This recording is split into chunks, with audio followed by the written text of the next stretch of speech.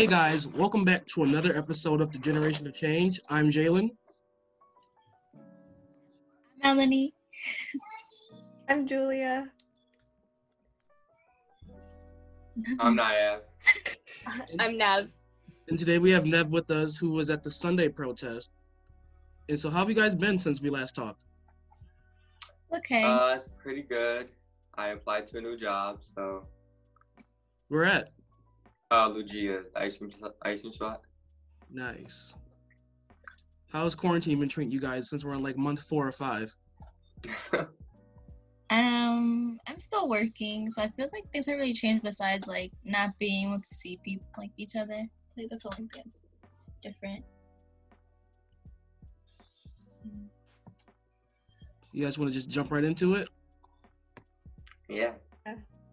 Alright, I want to start off though, because it's been like bothering me, but Jalen, like you mentioned in your live that like I was one of the people who like stood by you guys when we did Miracle Monday, and I'm honored that you thought I did that, but like it was just making me feel really guilty because I didn't because I did participate, but I don't know, it's just been bothering me for like the past week or so, because like I want to be honest with you and everybody, like if it were ever to come up again, but yeah, that's pretty much it.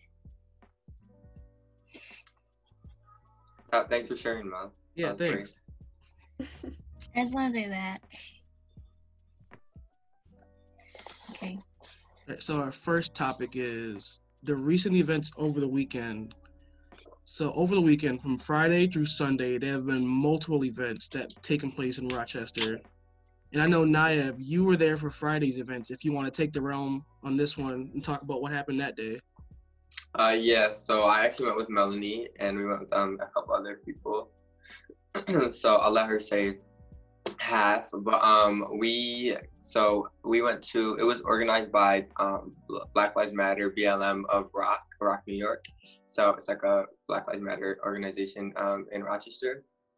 And so they had like the Rochester leaders, but there was also like different Black Lives Matter Black Lives Matter leaders from like South Carolina. One guy was from Virginia. So like a bunch of different people came, and it was super organized. Like they had an agenda.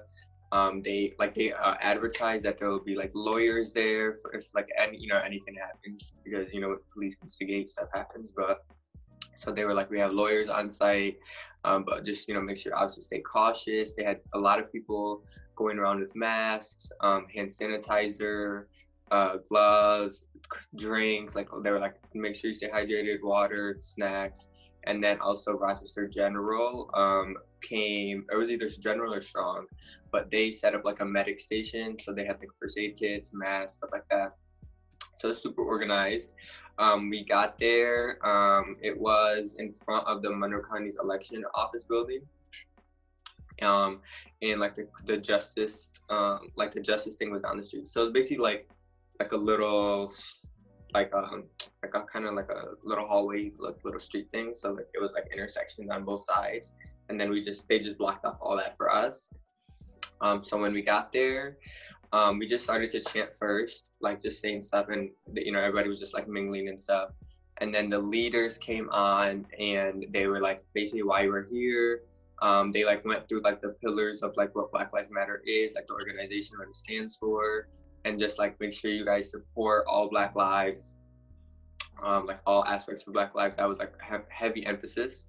They were like, it's not just Black Lives Matter, it's all Black Lives Matter.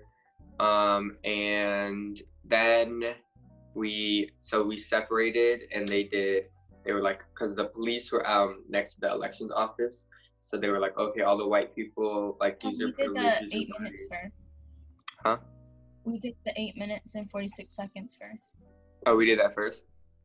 Yeah, and then we started moving up more. Okay, yeah. So then, so every hour we laid on the floor, kneel, sit, or lay for 8 hours, for 8 minutes and 46 seconds, because that's how long that they kneeled on George Floyd's body, rest in peace, or they kneeled on his neck. So we did that for every hour. So they did it at 1. It was 1 to 4. Some people stayed after 4, but we left at 4. But it was 1, 2, 3, and I don't know if they did it at 4 because we left before 4. But basically they did it every hour. And so then after that they like separated white people in the, like, not the back, but like where the police are, and then black people more towards the other side of the street, just like so they could use their bodies. And then we chanted more. They talked, like the Black Lives Matter leaders talked again, and it was overall like it was a really good time. It was real peaceful. The police had riot gear. Why? I don't know. There was no riot there, but they had riot gear, and they told them like take a knee, and some of the police officers were like smiling and like like kicking, and it was like, what's funny? But yeah, it was really peaceful, and it was a lot of police presence, but they never had to use it. So Mel, did I forget anything you want to add?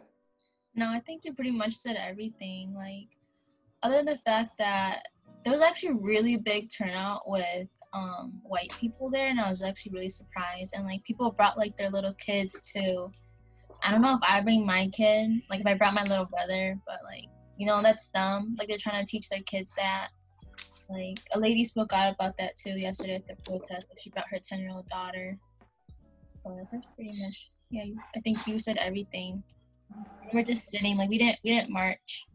We were No marching. It was just that one block of the street that was available for us. Yeah, it was like advertised as a sit-in. Yeah. It was nice though. I liked it. So, like, what was the feeling of you, like, the energy around just being around a bunch of people fighting for the same cause? What was that feeling like? That was my first protest I've ever been to, and it was amazing. Like, I felt so empowered, and like when we're chanting all of their names, like the organization, when like they say a name and then we say it back, like when they said Breonna Taylor's name, because it was her birthday that day, like you can hear our voices echoing like throughout the whole street. Like, I actually got like chills. I got chills. Yeah, but yeah, it was real powerful. We also like everybody sang happy birthday. It was June 5th, so everyone sang happy birthday to Breonna Taylor, and the energy was like real crazy. Like, it was just like everyone was so passionate, and it was just a lot, like so much Black excellence. It was just amazing. I loved it. yeah. It was real emotional too. One of the organizers, we said like people in Rochester who've been affected by police brutality. So we said India Cummings. I don't know if you guys know, but she's a Rochesterian, I think they were called, and she was killed from police brutality. So we said her name, and then obviously like George Floyd, Breonna Taylor, and Aubrey, and then they highlighted like let's not forget the women. So we get a lot of Black women's name, and when they read one of them, one of the organizers like started to cry. I think she was related to her, but it was just like real, like just the energy was just like togetherness, brotherhood. Like, it was just like, you know, on Twitter, you don't know these people, but like, you know, you're all like together, but it's not like the same feeling unless you're watching a video. As like, if a bunch of people retweet this, it's like, okay, you don't get that feeling, but like there, because like real people, like you just feel the togetherness. You feel like I just was like, we could get anything done. Like, look how many people are here. It was just like, a real amazing feeling. You felt all the love there. And there was a lady walking around with this huge ass sage, and she was just walking around the whole time saging everybody. It was beautiful. Beautiful. So I know on Saturday in the morning there was the Liberty Pole protest, and then the MLK Memorial Park protest in March. Did any of you guys go to either of those? No, I have work. I know Brianna went to it, and she said they talked a lot, and then I think she left early though, but she said it was just really peaceful pretty much. That's all she told us. Yeah, and she said after they talked, it was supposed to be a vigil, but she left early, so she didn't tell, because when she was talking to me and Mel about it. But I don't think she went to the Liberty Pole one, or I don't know if she did, but I know she went to the MLK Park one. because I was able to go to the MLK Park one. It was me, Evan Bala, and Jordan Klotz. And we started at the park, and when we were a little late, but when we got there was an 8th grade girl named Sasha. She gave a poem about what it's like being in America as a black girl. And it was like the whole crowd was just silent and people were crying. And I believe it was the same organizers who organized the Friday sit-in. And they were just like, no one should have to go talk about this in front of a crowd of people, and this shouldn't still be happening. And then they had black elders there talking about I shouldn't still be in the streets marching for something I marched like 30 or 40 years ago. And it's like I feel like that really opened people's eyes. Like we have been fighting for this since the 1950s, the 60s, and people that were there back then are still here now. And then they went on and talked about, I believe, like this Nayab said earlier, like all Black Lives Matter, Black trans, Black gays, incarcerated Blacks, all those Black Lives Matter. And then we had actually marched to the Liberty Pole and met up with the protesters there. And we did what Nayab said they did on Friday, where we did the 8 minutes and 46 seconds for George Floyd. We said their names out loud. And like you said earlier, the echoing from the city, it was dead silent after we screamed those names. And it was just like, I got chills too. It was like, Evan and I were just like, whoa, like something's happening. Change is happening. And it just felt like we're really doing something to empower people and empower the community. And we ended up marching after that from Liberty Pole. We pretty much did a circle around the city. And I believe it was like 7 or 8 miles. But because of the energy and like what we felt, it didn't even feel like that. We were just chanting and marching the entire time. And it didn't even feel like my legs didn't get tired. It didn't feel like I lost like drive or focus. It was like I have a goal, and that goal is going to get achieved no matter what. And that just felt like the energy of going. We went from Park Ave down to the city, back around, and people got out their like houses and joined us in the march and the protest. It was like just like a great feeling, just like to be a part of history, pretty much, of just to experience that. And did any of you guys go to the memorial for the Black Lives Lost at the park at the end? No. No, I wasn't able to. I didn't make it, but I knew the girls who organized it, so I was helping them out a little bit with it. And like the energy there was crazy because they had an African drum group. And even though it was a memorial, it was more like, I wouldn't say celebration, but it wasn't as dreary as you thought it would be. It was like more of like uplifting their, not like remembering them, but like uplifting them, make sure they're not lost in vain and like stuff like that. And towards the end, it was just like nothing but positivity with the African drum group. They had people come up and dance. If you guys remember at Gates, and the Ghana drum group would come in for the band room, and they would invite people down and like dance in the middle of the room. It was kind of like that, but like a bunch of people of just different colors and races and stuff like that. It's just like, it was a great thing to see and just be a part of. And I know Sunday there's another protest at the MLK Park that I know Nayab you spoke at, and I know Nev you were able to go to. So if you guys want to talk about that. Oh no. You can go first now. Oh, I showed up there about 2:00. They have a bunch of people speaking. Nayab was one of them. It was organized by 2 women from, I think, Hilton. Yeah, it was Hilton. Yep. It was a girl and her cousin, and their father and uncle. He spoke, and that was really moving. He took he was very accountable, I think, and he was very much like, this is a problem that is ours to own, like, as white people, because we've failed you all. And he's like, as a white man, as a card-carrying member of the major demographic that has caused this problem, it's my fault, and I have not done as much as I should have. And I thought it was enough to just teach my kids to not be that way, but it's not enough, and I have to do more. And that was very moving. And a younger girl spoke as well. A couple younger high school students spoke about their experiences. as mixed women in the school system, how they felt unwelcome from either race, and how they were picked on, or if they went to a more predominantly white school, how they felt guilty for having a better education than some people who went to like the city schools. And then there was a lot of talk also about defunding the police and allocating those resources into the Rochester school system, which I think is something that we haven't been talking about enough, but is a really majorly important and good idea.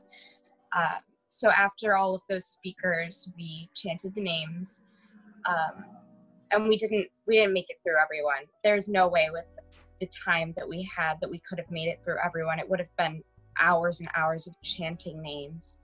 And then we took it to the streets, and that was incredible and moving. Cars were stopped. They were beeping at us. They were putting up fists of solidarity out of their car windows, and it was beautiful.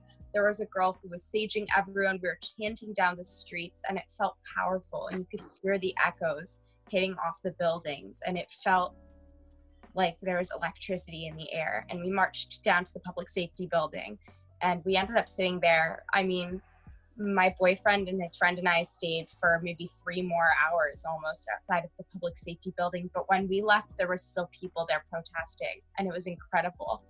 But a lot like Friday, I think that everyone was telling the police, like, take a knee, drop your badge, and they were laughing at us. A couple police officers had their hands on their guns the entire time. And that was pissing people off, because at that point we had been all sitting down, like passing around water bottles, making sure people had snacks if they needed them. Like, we were not only being peaceful, we were literally sitting, passing around food and drink to make sure everyone was okay. And they still had their hands on their guns in their holsters. They were in riot gear. That was frustrating a lot of people, I think, too. And they at one point brought out the horses. There were snipers on all the buildings. They had drones flying out over the crowd. And we were just astonished, because at no point whatsoever did we protest in any way other than overwhelmingly peaceful. But overall, it was such great energy. We kneeled for 8.5 minutes. We did that twice, 8 minutes and 46 seconds, twice at the police department, at the public safety building. And everyone was dead silent, and it was incredibly moving. So that's my take on what happened yesterday on Sunday. I know the BLM Rock. They've done one every day since George Floyd died. So I think he died on rest in peace. But I think he died on May 25th. It was the first day of protesting. I could be wrong, but BLM Rock has done an event every day since May 25th. I don't know if they're doing one today, but Sunday they did. I went with Melanie again to Sunday's protest with Neve was there. I saw Evan Bala and Christina and like Jamie Hogenkamp. They were there too. There's a lot of people from Gates there though. And they did BLM Rock did an event at the Liberty Pole from like 11 to 1. They did something in the morning. And so I know some people, we didn't go to it because we didn't know about it, but some people who were there at the protest we went to, they were telling us that there were people who came from there. They were like, oh, I just came from the other event. And then the lady who was talking, who had the mic at the end of at the public safety building, she's one of the leaders of the BLM Rock. So I don't know if she was there for the whole, or I saw she came like right before I went on to talk. I saw she came and was like talking to the 2 girls who organized the protest, because like we didn't know, we thought it was, we didn't know who was organizing it. It wasn't advertised on the flyer or anything, but she came and like talked to them. And then at the march, after the marches ended, me and Mel left probably like 30 minutes into the protest because we had a ride, we didn't drive ourselves. So after we got to the public safety building, we weren't there for too long. But I know she was like she was the one that was like saying the names and everybody be silent. So they didn't do the Sunday thing that like we went to, but they still like came and supported the girls who did it. Yeah. And then I don't know if he was part of the organization, but there was one main guy, and he was talking for like the majority of the protests too. But he was the one who's like leading us during the chants. Like those two girls from Hilton, like they were talking, but like I could tell like they wanted the mic to be for other people, you know, and plus they're white, so like but like, well, personally, like, well, me and I, we didn't know it was organized by two girls from Hilton, and they were talking about if we knew if we would still have gone or not, because like when we first got there, we're like, oh, there's a lot of white people here, like there's hardly any black people here. There's probably like when we first got there, like we got there at 2 as well, but like there's probably like 10 black people there. So we're like, oh, this isn't the turnout we thought it was gonna be. But like it just felt like when they were talking, like the two girls and like their family members, like what they were saying, like it wasn't really for the black community, like it was more for the white community, because like they listen better to people who look like them other than like black people, obviously. But yeah, so like the main guy who was talking, he mentioned that he was with like a group of 50 other people on Saturday night, I think he said. And they were marching, and then the police were shooting bullets at them, and like I don't know if they tear gassed them or not, but he said that he got shot in the leg a few times and he got shot in the eye with the rubber bullets, but they didn't put that on the news.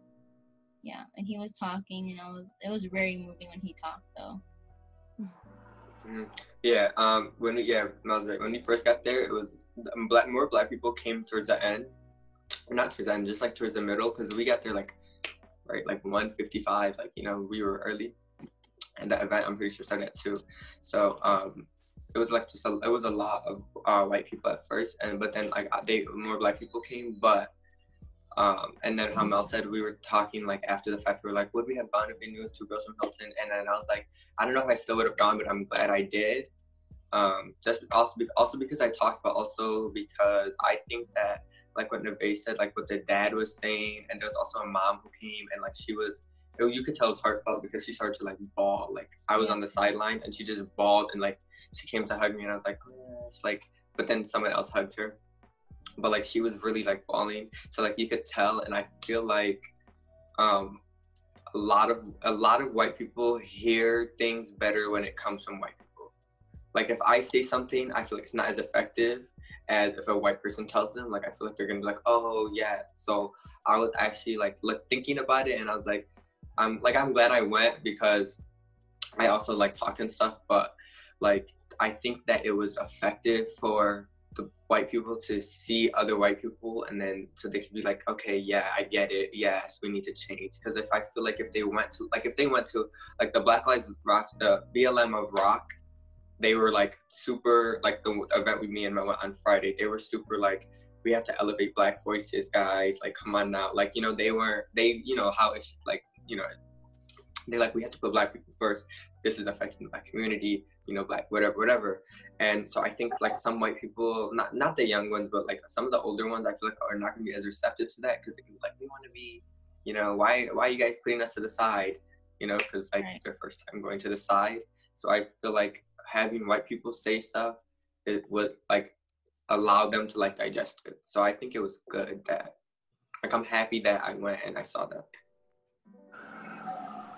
So one thing I forgot to bring up earlier was media presence, because I know for Saturday there was little to no news outlets like News 10, nothing like that, to cover how peaceful the protests were. And I know when I watched the news later that night, they were just like, it was peaceful, and then they went on to the next segment. So I don't know if you guys want to talk about the media presence at the events you went to on Friday and Sunday. At the two protests that we went to, I'm pretty sure like I only saw like 1 or 2 camera guys there, but like the majority of the time they were always just on their phone, like not really recording anything. And like the pictures they took and they posted on Instagram, those pictures are ass, first of all. Like it does nothing to like show what their protest like really looked like on Friday. But yeah, like there's this one guy, like he's gone to every single event and he spoke yesterday too, and I just he said that he's traveled everywhere, but he was saying how like in Buffalo, Rochester, and Syracuse, like we're super segregated, and he's been to like places like down in the South, but like he's like been carrying around like his huge ass camera, putting it in people's faces, but like the news should get like his content and not having like those old white men going out taking those ugly ass pictures. And I also think it was like at least Sunday was a lot of just like independent, like you could tell they're independent just because like they just had like a camera and they were just doing their thing. And I don't think I saw any. I think there was one like big camera that like it was on a stand, but I don't know where they were from. But I think on Friday they had, just because it was like a BLM and it was like, you know, like an organization thing. I also think like the news didn't go to the Hilton because there was no police presence at the Hilton one. There was like one police car, but there was not like at like the BLM Rock event. There was a lot of, you know, police presence, and I just think it's because like, you know, when they're looking at like, oh, who's doing a protest, because, you know, you have to get a permit and stuff, they're like, oh, you know, like it's just some girls from Hilton. So that's why I think that like they didn't send any news anywhere to Sunday. But Friday, I think there was like there was like multiple like the big cameras that move. But didn't see any like logo on the side. So I don't know if there was any news presence, but I know like at both events, a lot of like independent photographers, recorders, I don't know who they are, where they're from, but I know there's like just a lot of people going around recording and taking pictures, but they never said like where they're affiliated with. Yeah, like I honestly believe like they're just there for the action, and like they don't really care if their protest is gonna be peaceful or not, because they're like, that's not what people want to see. Like the news are still showing the riots and stuff, but like that hasn't happened in over a week now. Like all the protests have been peaceful, like everywhere. I unfortunately wasn't able to make it to any of the protests because my parents have me locked up in this house because of Corona. But I tried to look up any media presence online to see if like local news outlets have put out anything, and I really didn't find much. A few days ago, I was watching the local news and they were showing peaceful protests happening during the week, and they did interview some protesters, and that was nice. But they didn't really do much to show like what the protest really embodied, like the experiences that you described. That's so powerful, and I feel like everybody should know about that, and I don't think the news outlets care enough to be showing those things. And that's why sometimes I think, well, the riots, I guess, were necessary. There was no way that peaceful protests were going to get the national coverage that they did from the riots, so that's understandable. They like Mel said, they're only there for the action. The only thing I did find when I looked it up was that there were articles showing like upcoming protests, like warning the public this is what you need to look out for, instead of like there's one this Saturday, where, what time, like instead of showing what's happening at the protest, they're saying when to look out for them. And I think that's just the wrong angle. There were a couple on Sunday. It was really, really late into the protest, though. It was probably around, I don't know, 3:30 or 4 p.m. Probably a couple different news stations or companies came by. I saw a Spectrum camera on a stand, and I saw a couple other like big professional cameras being held around on shoulders, but I didn't see what they were from. And I saw one guy who had a microphone and it said 13 Wham on one side and Fox and a couple other news outlets that I didn't catch. So the media was definitely there, but I think that they were expecting it to be something like more sensationalized and exciting. And while for people who care about the cause and the movement, it is very exciting to see peaceful, passionate protesting, I think for the media, it wasn't a riot, so they didn't really care. Mm-hmm. We weren't like tearing shit down and looting things, so they didn't really care because they couldn't frame it in that way. Yeah. It's just another reason to support your local activist, Joshua McFadden. Always say his name. All right, so the events that took place outside of our community, this has been nationwide so far. but in the video of the police officer in Buffalo Oh my god. that pushed down the old man, see if I can pull it up here from the notes. Okay. I've seen that video everywhere. Like, so many people have posted it. Oh, So if you guys haven't seen it, for those that are watching who haven't seen it, this has happened in Buffalo and Niagara Square when they pushed down the old man and they just kept walking. And you see, as like the video continues, like they just say like leave it alone. And later on in the video, you see the only person that kneels down is a soldier. Like right here, the only one that kneels down to help him is actually like a U.S. soldier from the National Guard. And then they're more worried about people recording it from the news to show actually what happened. And then actually, they lied about it to the news, and they said, "Can I really love this headline? Buffalo police pushed an old man, but said he tripped because police lied." I thought that headline was hilarious. But they said in a statement here that he tripped. And I don't think they knew that people were recording and actually published it, because they told news outlets that he tripped and that he got medical attention immediately. And then later on, they had to redact their statement after the video came out because they got caught. So I wanted to see what your guys, like Julia, give you a chance to speak on this. What do you think about this? I think it's disgusting. Like Nam said, a cab. And then at first the two police officers that were shown in the video pushing the old man to the ground, they were suspended. And then, of course, there was media outrage. Everybody was like, this is how it's supposed to be. So then eventually they were charged with second-degree assault, I believe. Yeah. And then they were tried on it as well. But when they were charged, 75 officers decided to resign to support the men that were charged. A cab? Oh my gosh. A cab. It shows that brotherhood, the code of blue, where they support each other and they wouldn't have ratted each other out. That is not how it should be. And then after they left court, there was like a crowd of people, like firefighters and their fellow police officers, were cheering the men as they left the courtroom, like cheering for them.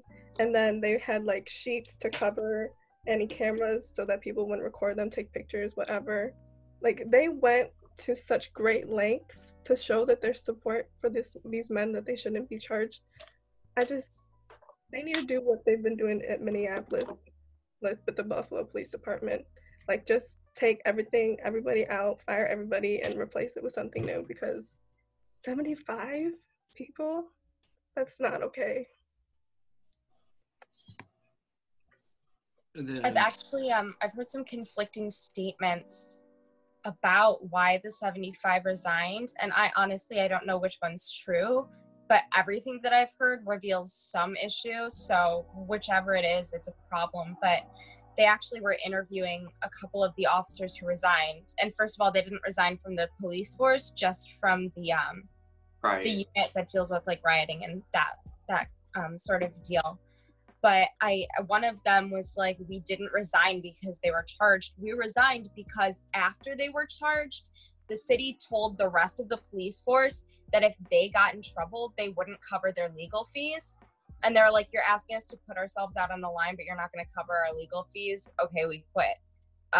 So, I mean, whichever it is, it reveals corruption and bastardization. So I stand by a cab, but I don't know which it is, because it's so hard to determine like what's actually going on with everybody, all of the police departments and the local government lying about it to cover things up. I'm not sure what's happening in truth. And I just think the most disgusting part of the video is like that they left him, and like the one officer tried to help him up and he's like, no, leave him. Like, why? I don't even understand. And then the the mayor of Buffalo, I guess, or the city, I don't know if it was Buffalo or Niagara or whatever, but he was basically like, because their job is, first of all, he was lying, like, oh, he was picked up in a couple seconds. Okay, no, it was not a couple seconds. Couple seconds is 1, 2, 3. That was like tens of seconds. He was lying there. And then he was like, he was picked up in a couple seconds. The medics came, and he was like, this is on like national news. I'm pretty sure he was on CNN. But he basically, or they showed it on CNN at least, but he basically said that that their job is not to like their job wasn't to pick him up. Their job is to not break the ranks and keep moving forward. No, that's some BS.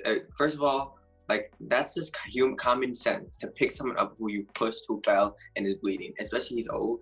So that's BS that they have to keep the rank forward. I'm pretty sure if one person's picking him up, it's not gonna, the whole unit is not gonna fall apart. So I don't know, the Buffalo mayor was like trying to like cover it up. Oh, he fell for once, or he was only down for a couple seconds and they came and got him and they couldn't break ranks. Some of the medics had to come.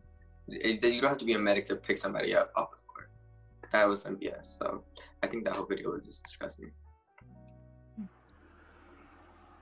And then, yeah, we talked about how the 75 police officers resigned. And then a positive that took place, the DC Mayor Bowser, renamed the section of 16th Street in front of the White House Black Lives Matter Plaza, and then painted Black Lives Matter across the span of 2 blocks. And I find this to be great because it comes where Trump put up a sign outside the White House saying resist. And then the next day this happened. And I find it like Trump has nothing to say now. I didn't know about that he put up a sign that said resist outside his house. Outside, I believe it was outside the White House. Oh my gosh. No, he is so ugly. I think about the changing the name of the thing. It's great, like, yes, but who asked for it? Not anybody. Like, I'm happy they did it, but I just feel like that's not what we wanted. That's not what we asked for. We asked for change. We asked for, like, if you guys really want change, pass 8 Can't Wait, okay? There's like a thing going around 8 Can't Wait with it's like part of the Black Lives Matter, like the national organization. It's like they have like a little subsection, and I wrote it down, so I have information for the viewers. So basically it's to ban, they want these 8 policies because chokeholds and strangleholds are universally used throughout all precincts in America. Like, this is like a thing that we don't even know. Like, that's how they're trained, is to choke and stranglehold. So basically it's for every, all precincts in America, police precincts, to implement these 8 things because it's like scientifically proven that implementing, or scientifically backed up through studies, that these 8 things reduce, I don't know how accurate it is, but it reduces police brutality instances by 73% in a precinct. And some precincts in America have already implemented these 8 things. So basically it's banning chokeholds and strangleholds, requiring de-escalation, banning shooting, ban shooting at moving vehicles. Sorry, my handwriting's so bad. Duty to intervene. You have to have a warning before you shoot somebody. So like, you have to say, I'm about to shoot. Like, you have to exhaust all alternatives before shooting. Use your other weapons first. Don't just go for the gun. Require use of force continuum, and require comprehensive reporting. So no more turning off these body cams. Leave your badge on, not that little fake band for solidarity. No, we know why that band is on your badge, because you don't want people to see it. So yeah, so there's like 8 things. It's called #8Can'tWait. They have a website. And it's like, that's what we want. We want laws, we want change. We don't need, like, nobody asks for the street. Like, I love the street, and I'm like, yes, but like, we didn't ask for that. Right, it's cute, but like, ultimately it was like a nice gesture, but it's not what we need. We need the change. We need action. That's not action. That's like a Band-Aid. It's just symbolic. It doesn't change anything besides, I don't know, puts a smile on our face, I guess, for a little bit. Something that, there have been not a lot, but a couple laws passed on the local level, such as like the Breonna Taylor law, which is a really good thing. It basically regulates the it's like the no knock the no-knock rule or something like that, but it regulates it so it doesn't include drug crimes, which is what they knocked down Breonna Taylor's door for, which was what they thought was a drug crime. But on the federal level, just this morning actually, the chairwoman of the CBC, the Congressional Black Caucus, they just released their proposal for a new law called Justice in Policing, the Justice in Policing Act. And it doesn't cover all of the 8 Can't Wait, but it does cover bans on chokeholds, bans on no-knock warrants, and then it also requires a national database of police misconduct. But then what it doesn't include is new police funding, which is really important because we want to defund the police. So it doesn't give the police money to activate these reforms, which is a really good thing.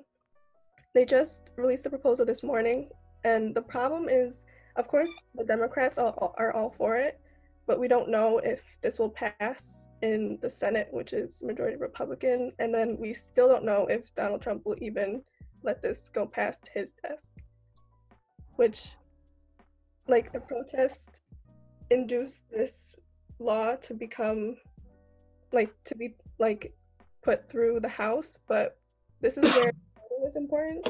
I don't know if this will be able to come into fruition now, but in a couple years after these people in Congress, their terms go up, maybe we'll be able to vote and actually put people in office that'll actually listen to our demands and will actually put this law into act. Like, I love this, but I don't know if it's going to be enforced, like, really relatively soon.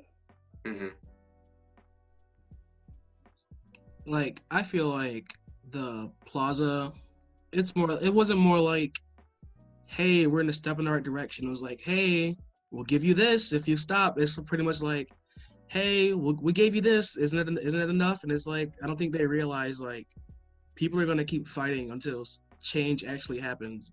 And just like this isn't going to, like, do anything. Because I feel like it's the same as, like, naming a street like Martin Luther King Ave or something like that. Like, it's not really doing anything. You just named a street that people are going to not even look up at the sign at. Yeah, like, I talked about that in my speech at the protest on Sunday.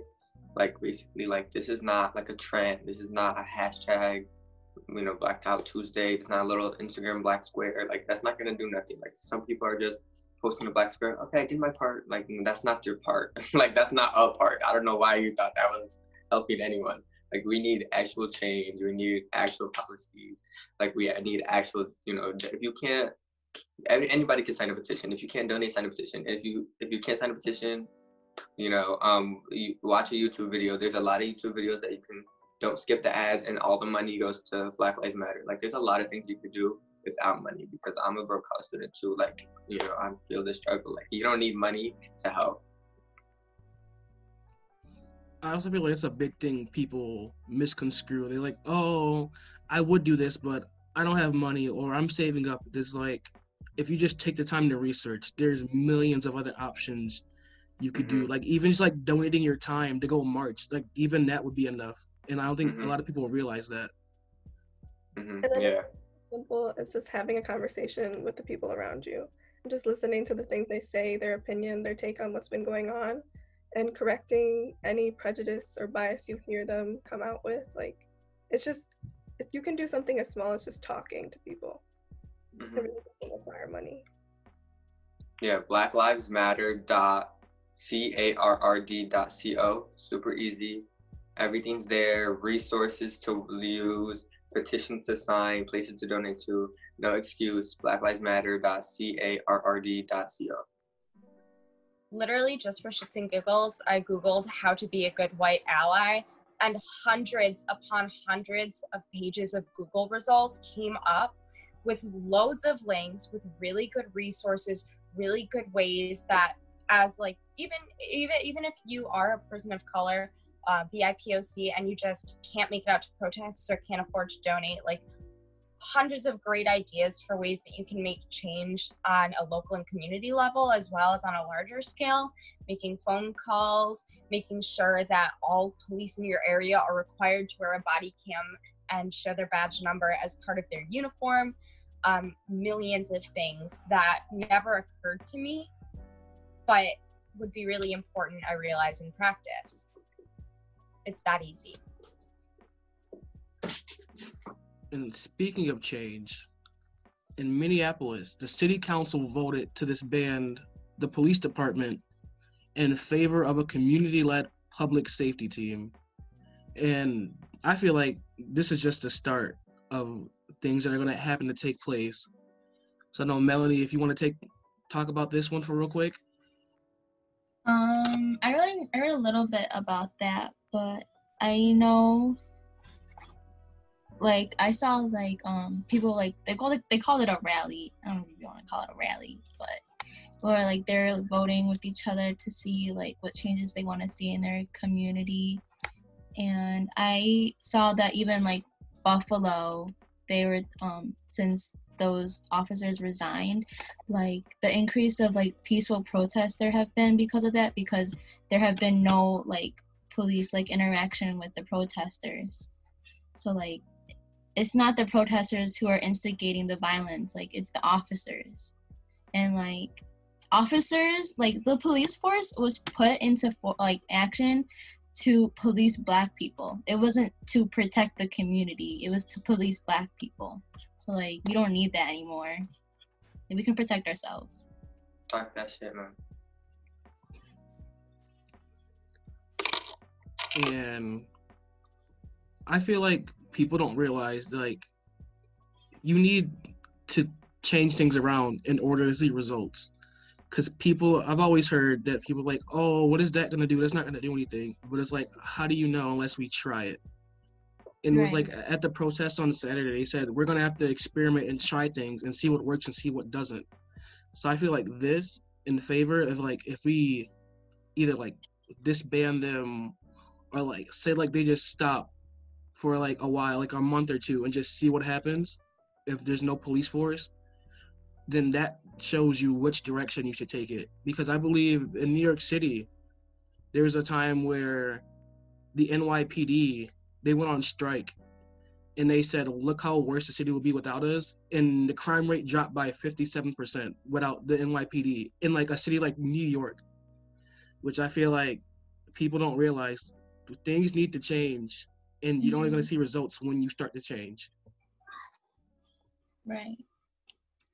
Like that's why like in like below income communities, like they mostly have gangs in those areas because they know that the police aren't going to protect them. That's why they have the gangs there to protect the community, not the police officers. The gangs are protecting the community from the police officers when the police officers should be protecting the community. But they got it reversed, where it shouldn't be like that. I think a lot of people forget, like the Bloods and Crips, they weren't originally a gang. They were designed in order to police their own neighborhoods in areas like in the South and on the West Coast. And I forget what they stand for. I could actually look it up right now. Because Bloods and Crips are actually an acronym. And CRIP stands for Community Revolution in Progress. And then Blood stands for Brotherly Love Overcomes Overrides. And I don't think a lot of people know that, like, gangs aren't started just to cause violence. They're started because they're the ones that decide to step up and protect their communities because they know no one else will. Mm-hmm. On the note of like a community safety force, I feel like people don't realize, because I didn't realize, but I learned this yesterday at the protest, only 6% of Rochester police are from Rochester. Did you know that? Only 6%. I did not know that. I didn't know that. How can we expect them to care about a community they don't belong to? They're distancing themselves from it. So I feel like if not adopting a community-led safety force, at least at bare minimum, it should be a requirement that you have to be from the city that you're joining the police force of. That only makes sense to me. Or like even lived in there for like an X amount of years. 6%. It shouldn't just be Minneapolis that is disbanded. There needs to be active investigations in every police department everywhere to see if they are open to reform, because that's why Minneapolis is being disbanded. There's no point in trying to reform because they're beyond that. So there has to be active investigations in every single one to see if disbanding is needed. Yeah, the Minneapolis department, so much corruption. Oh my God, so much corruption. So I'm glad that they disbanded them. I didn't know. I heard of talks about they were gonna disband them, but I didn't know until I read your notes, Jalen. I didn't know that they did. They actually went through with it. So I'm happy. Yeah. Fun. Oh, you gonna say, Melanie? I said, defund the police, fund schools. What'd you say? I said, defund the police, fund the schools. Period. Fund infrastructure. And something on the complete opposite side of the spectrum. I had a hard time whether I wanted to put this in the memes part of the notes, but Terry Crews decided to tweet the other night, and I believe he tweeted more today. Again. And it's like I could even read his tweet with a straight face, and I was like going back and trying to read this article, and I couldn't. And it's like, if I can pull it up here. He meant well, but I don't think it came off the way he meant it for it to be. Does anybody have the tweet up right now? He said that there's black supremacy. Yeah, I found it. Here it is. I'm gonna bring it up on the screen. He said, defeating white supremacy without white people creates black supremacy. Equality is truth. Like it or not, we are all in this together. And then somebody quoted it saying, every time I think Terry Crews has done worse, he always does more. And it was like, come on, like, dude. And like, I know he went back and said that, oh, what was it? He went back and said, I'm not saying there is black supremacy. But then I believe it was earlier today, he went back on Twitter. He said, any black person who calls me a coon or an Uncle Tom for promoting equality is a black supremacist because they have to determine who's black and who is not. So it's like, he said it doesn't exist. Then he, like, the next day, 14 hours ago, he went back and said, yeah, it exists. If you don't agree with me. And I found, and I was like, dude, I feel like he's in that group of black celebrities that goes to both sides. Like, he's in the black community and he's in the white community. So they're going to listen to you, like him, Will Smith. Like, Will Smith is using his platform. But like him, he has the ability, they will listen to him. And then he decides to go on social media and go on a rant about this. So I just wanted to see what your guys' take on this is. Yeah, what's it called? I think this is a perfect example of, I know like later we're going to talk about it, but like there's celebrities who are, not celebrities, people, like the people, we don't want celebrities to talk. Don't make a statement because what you're going to say is just open your purse. Like, we do not want a statement. Yeah. Just donate, okay? Just open your purse, use your platform. No statements unless you have something real to say, like you're Amanda Seales, Angela Rye, someone who actually knows what they're talking about. I don't think Terry Crews knows what supremacy means. To be a supremacist, you have to be in the majority of the population. Black people are 13% of the population. The math doesn't make sense. Black people can never be the supremacy because we're never going to be the majority. So I don't know if he knows what supremacy even means, but I just think Terry Crews, like, if you don't know what you're talking about, donate. Just donate. We don't need, just donate. Even if it's just to shut people up, just donate and don't say anything. You don't need to. I feel like, and I don't really, I want to know what you guys think about this after I say it, but because I'm not really sure how to phrase it in a way that makes sense. But I feel like a lot of Black celebrities are viewed as authorities and experts over Black non-celebrities. So in that regard, I feel like there are like levels of racism and oppression. And I feel like when you're a celebrity, regardless of your skin color, you lose like at least a couple layers of where you came from. Mm-hmm. Yeah, and definitely. I think that Terry Crews saying Black supremacy and blah, blah, blah, blah, is forgetting that he doesn't face the same hardships as, say, somebody who's in an inner city, low income community that's over policed and faces constant oppression and racism from the white community. He's in a place of power and authority, and I think he's kind of forgotten that not everybody is. Yeah, I see what you mean. I never really thought about it like that, but yeah, like he doesn't really, like, yeah, he's black, but like he doesn't really understand what other black people are feeling, because we don't really know. I don't know how he grew up, but it just sounds like he's ignorant from his tweets. Yeah, no, I think that Nebe phrased it perfect. Sorry if I cut somebody off. No. Go ahead. Go ahead. You started. Oh, okay. I think what Neve said was like they lose where they come. Not like you lose where you come from, but like like you forget, because even like people like my cousins who I have cousins who like grew up in the East Side in like Pittsburgh, Victor, like super white schools, and they're like the only black people. And like sometimes I'm like they tell me things, and I'm like, that's. Like, that's racist. Like, that they're not on your side. Like, they're definitely, whatever. So, like, I think that, like, where you grow up is going to affect the way you view things. So, like, Terry Crews has been in white spaces for, I don't know. I've been watching him since I Everybody Hate Chris. So, that was back in the day. So, I just feel like he's been just in white spaces so much. Like, he just forgot. Like, not even forgot, but, like, he just lost touch with, like, where he grew up, like, how it is. So, don't talk. Just put O in your verse. Don't talk, basically. Just. And I feel like you can see like the huge disconnect between somebody like him and somebody like J. Cole, like both huge like black celebrities. But you never see people talk about Terry Crews giving back to the community.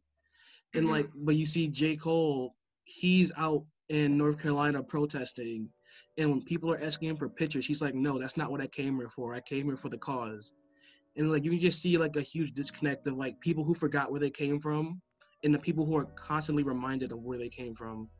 And I feel like that plays a huge part in like using your platform as a celebrity and what you talk about.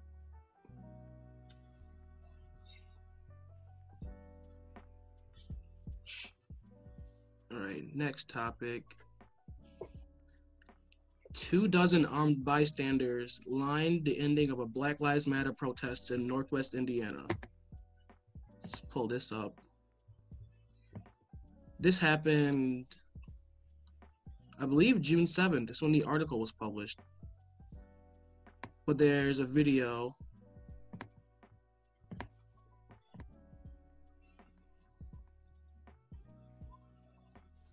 Well, that's an ad.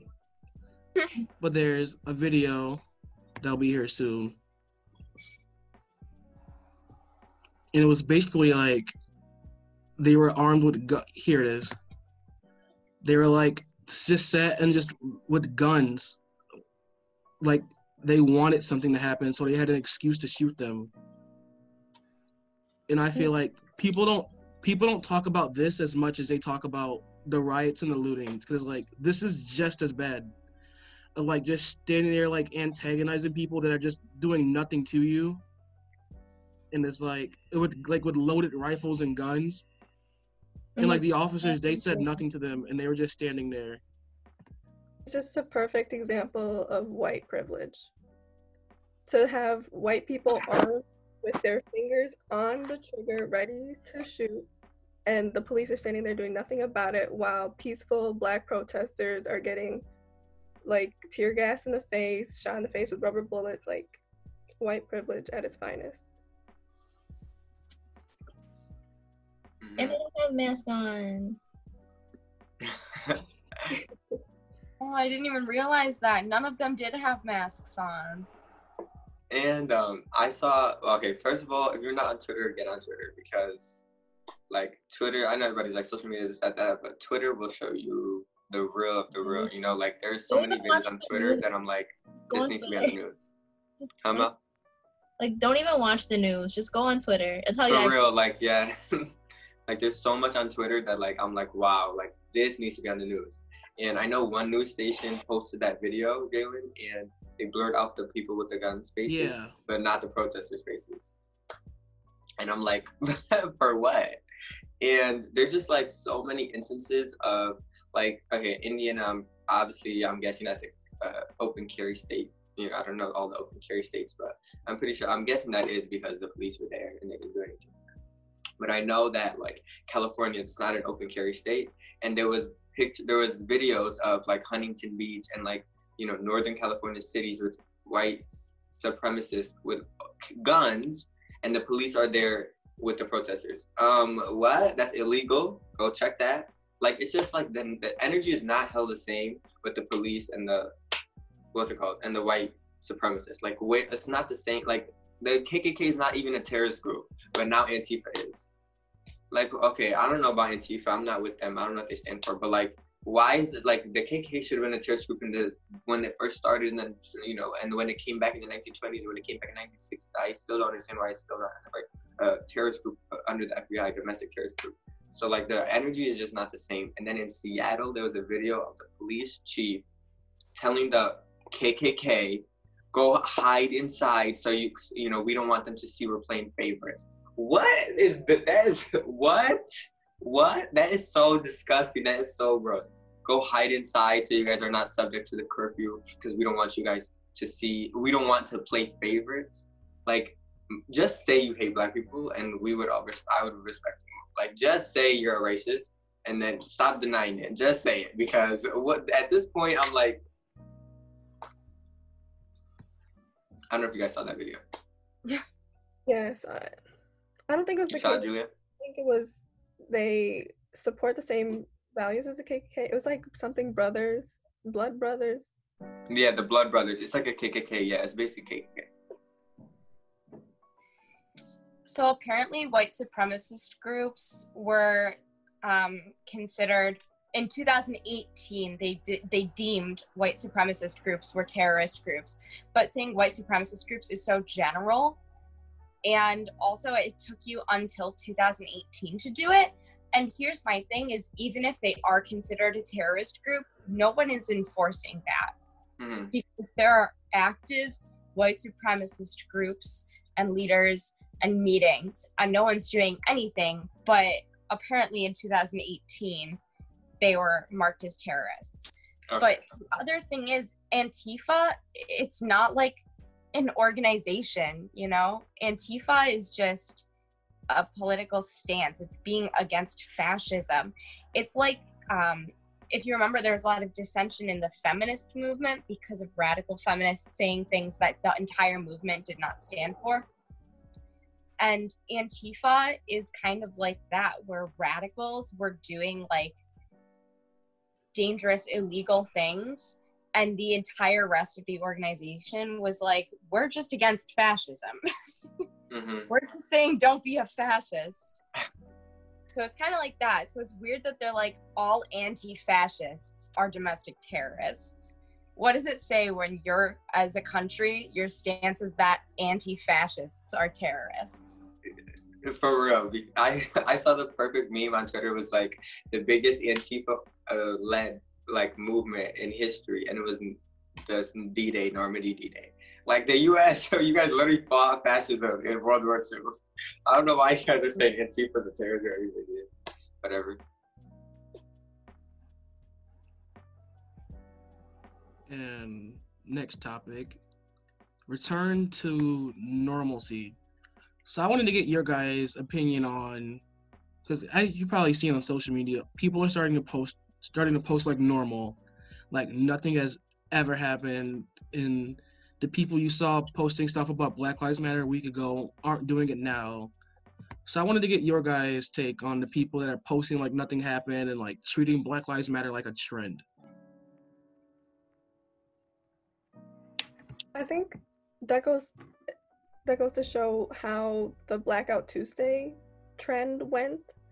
People ended up doing it just because everybody else was doing it, and there was nothing else to do besides that for that one day. And it was a little controversial because people were saying that it was overwhelming the hashtag, or people who were doing it wrong were overwhelming the Black Lives Matter hashtag, and it was limiting our ability to see, to be updated on the news and what's going on.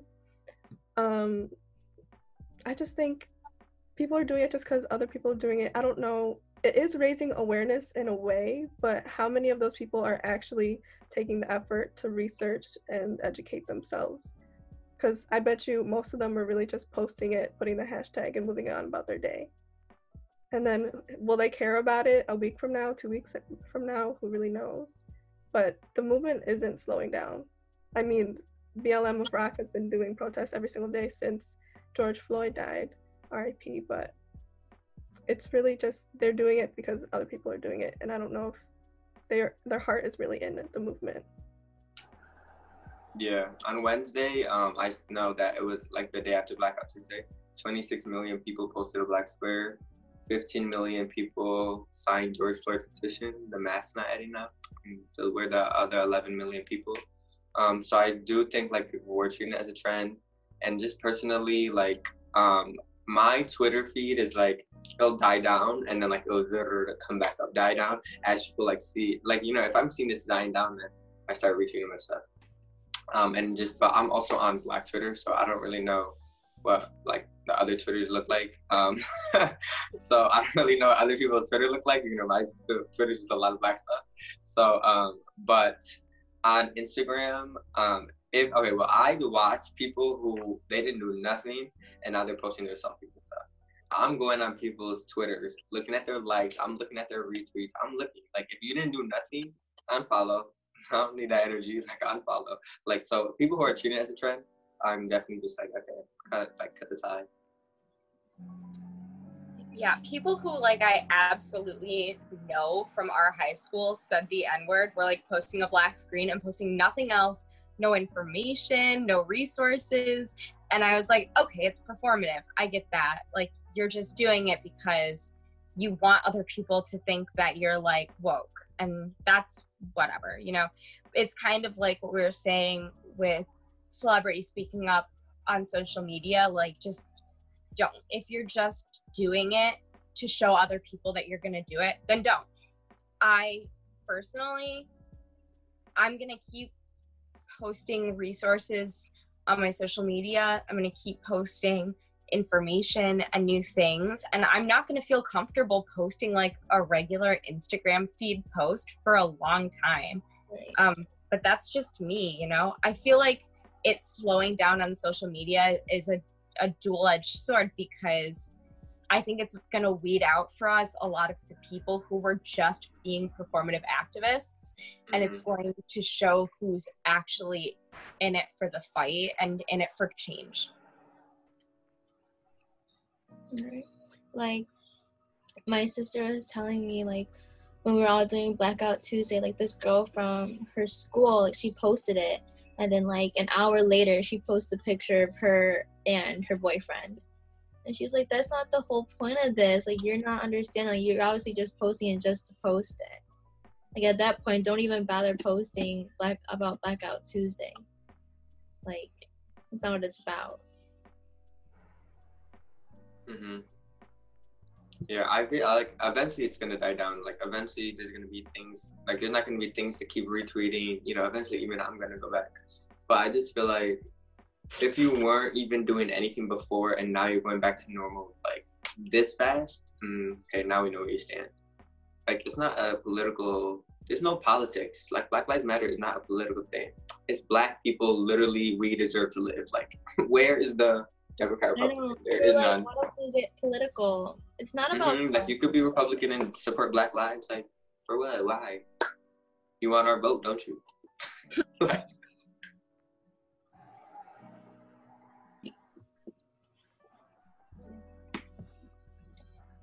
so, last topic that we have are the positives to come out from this past 2 weeks. I don't know if you guys saw this, but there was a Black couple, I want to say it was Philadelphia, where they got married and then immediately joined the protest and the march. And It wasn't planned like that. Because I believe people on Twitter were saying, "Oh, they did it for clout." It was like, no, they were Yeah, getting. they had like their wedding date planned like way ahead, but I think like their ceremony still in 2021, but they still wanted to get married. Like, on the date. I didn't see that. That's so cute. Yeah, and it was like they were already getting married. Yeah, what were you gonna say, Melanie? I don't think they did it for clout. Like, why would you be like, oh yeah, let's have our wedding day on a day of protest? Like, who thinks like that? Like, they had it planned out way before. Yeah, I don't think people realized like they were getting like this. What it really happened was they were getting married, and then protesters saw that and then circled around them.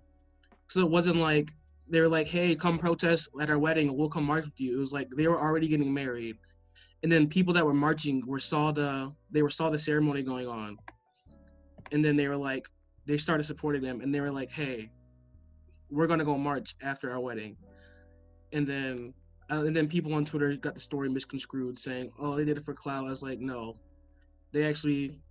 Nobody was like 2 years, 3 years, they were like, you know what, I think on this day it's going to be a protest, so let's get married. I think like they were like thinking about that. Yeah, no, they got married at City Hall, and then just so happened that a protest was happening in the city. So, I mean, it was a coincidence, I bet. I don't think they would do it for clout. This is the first time I saw that, but I'm happy I did. That was really cute. And then they're really good too.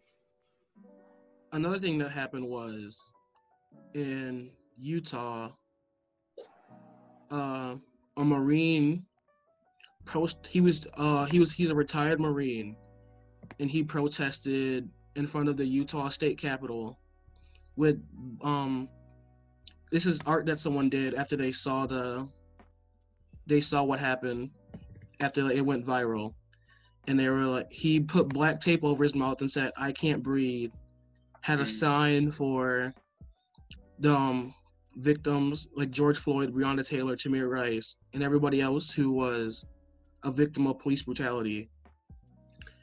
And it was over 100.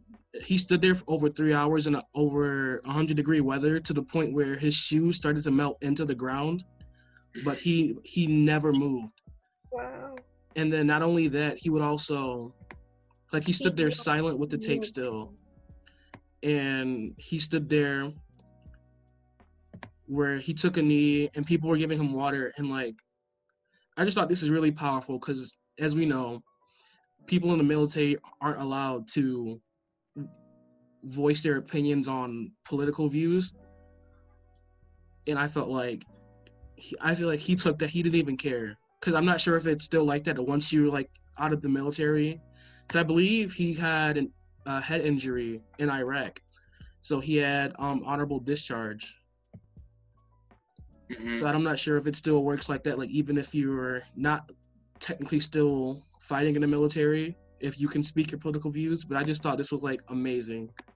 Yeah, it didn't even get that many likes on Twitter. What, Mel? It didn't even get that many likes on Twitter. This is the first time I saw that too. But what did you guys say melted into the ground? His shoe melted? Yeah, it was over. He stood for over 3 hours in 100-degree weather, to the point where his shoes started melting into the ground. In this picture, you can see the soles of his shoes on the pavement. Wow. Well, your thing, Jalen, once you leave the military, now you can be a political activist, or you can talk about politics. But a lot of people on Twitter didn't understand that. There was another video, I don't know how viral it went, but I saw it, and it was a black, he was in the army, because DC is not technically a state, so the military is there right now, because it's illegal for the military to police citizens unless it's the Insurrection Act of 1875, which Trump's trying to pass. But the military is not allowed to police civilians unless the Insurrection Act is put into effect. So, but DC is not a state, so that's why the military is there right now. And there was basically, I don't know what branch of the military it is, but I think it was the army. Maybe correct me if I'm wrong. But there was basically a black guy, and they were saying that song, "I'm Black and I'm Proud," say it loud, "I'm Black and I'm Proud," and he was mouthing it under his thing, and people were recording him look, he's saying it. And people on Twitter were like, you guys don't understand, like if you're in the military, you can't, it's like not to like the police can just quit. Like if you don't like what the police are doing, like there's a lot of stories about my cousin, the police, he quit and he protested today. Like police can just quit. Military people can't just quit. Like if you leave, you're gonna be dishonorably discharged and then you go to jail. Like it's a federal offense to leave the military. Like you have to stay the whole thing unless you have like an injury. So like, you know, Kelsey, like she's in the military, but she still stands for Black Lives Matter. So I think a lot of people on Twitter were like getting it confused with like, why are they doing this? But like they don't have a choice. But the military actually has to. Like police don't have to, but the military actually has to. So I just wanted to say. I saw that video. It made me sad because he couldn't do anything. He had to just stand there. Oh yeah, you saw that, man? Yeah, I saw it. I don't know if you guys saw it too, but he later, I believe it was either the same day or like a day after, he quoted it and he was like, I'm always gonna say it because I'm a black man before I'm anything. And then I was just like, people are risking everything for this movement. And it still like baffles me that people are like, what can I do? Or like, I'm not gonna make a change. It's like when there's people out here risking their jobs basically of like what they should do. And I don't know if you guys also saw this of the in New York City of the ambulance driver that got on. She was driving. It was two of them. It was a black woman and a black male, and she was on the loudspeaker supporting them. And Wow. I don't know if I can find the video, but it was like powerful where she was like, I'm black, like nothing's ever gonna change that, I'm with it. And like she was like pretty much joined the protest. Oh, I think I just found it. Where she joined the protest with, and like you could see the guy that was driving. See if share the screen.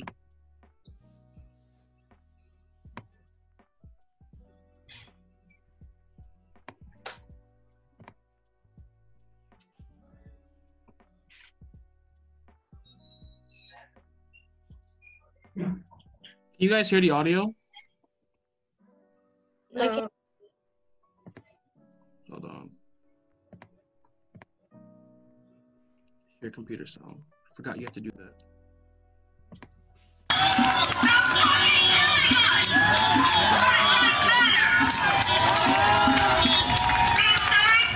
Please be safe. Make it home safe. Come out every day. Do not let up. We are making change. Do not let up. Get home safe. Get home safe. Please get home safe. Stay together. We fucking matter. Black lives matter. Black lives matter. Black lives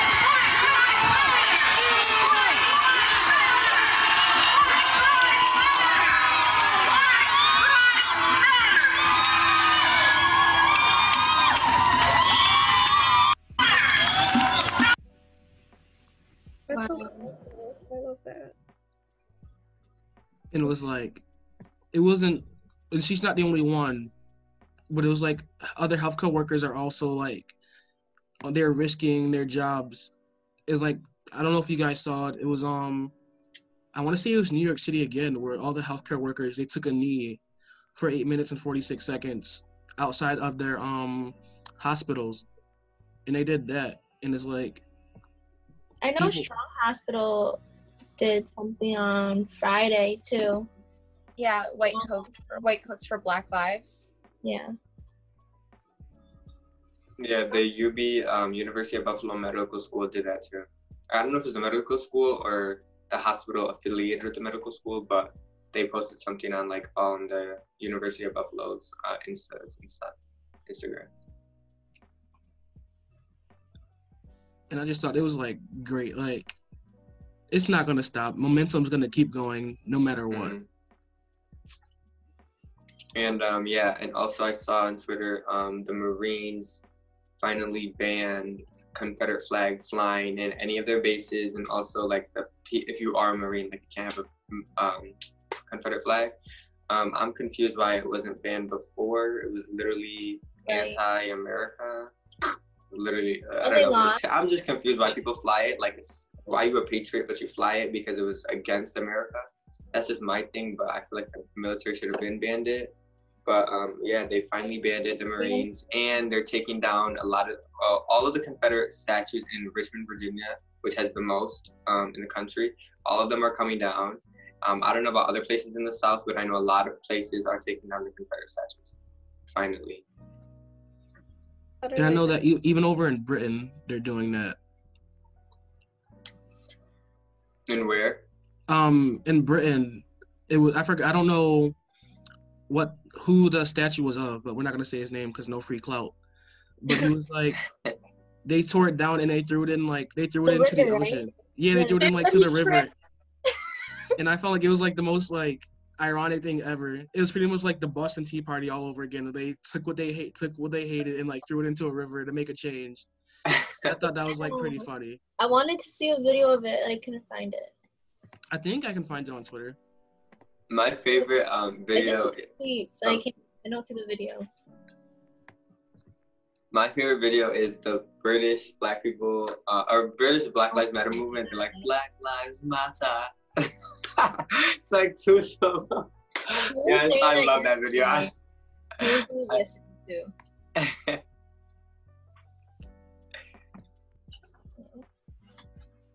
But like the Confederate flag should be considered illegal, period. Like even in Germany, like they don't put the swastika up anymore. Like it's illegal. Like yes, like, same thing. Like that shit's dumb. Oh, can I swear? I think a lot of people forget like the South they were like they're pretty much traitors to America. Yes, and like that's like they're traitors. They wanted to start their own country, and a lot of people forget that like West Virginia exists because of that. Like Virginia was like, yeah, let's succeed, and they're like that part was like, nah, fam. And then like they made their whole like different state, and like, I think a lot of people just don't know the history behind what that flag really is. But I don't blame it on them. I blame it like on the American school system. That's a whole different conversation. No, Jalen, they know. They just pretend like they don't know. They know. They know that flag has like states' rights. No, they know that flag, what that stands for. Like anyone who has a flag, they know. They're a lot of ignorance is bliss. So they're like, oh, states' rights. Like what state? Ooh, it's not. It's slavery. People at Gates had the flag of the lockers and shit. They got in trouble for it though. The people at Gates who like had the Confederate flags in their lockers. But they said because Brianna and Kanisha are the ones who like were putting it down. They told the kid, like they only took it down for his safety. Oh my God, you're kidding. Yeah, they said it was for the kid's safety. We think you should take this down for your safety. First of all, I don't feel safe. It's like if someone has a Confederate flag, I'm walking around their car. I'm not interacting with them because I know what that mentality, like I know the ideology behind that flag is like, and so. Yeah, if you have a Confederate flag, I know the type of person you are. You don't have to open your mouth. I get it. Real. Oh, and Melanie, I found a video of. Let's watch it. It was in Bristol, where they took down. And they said that he tripped. The statue tripped.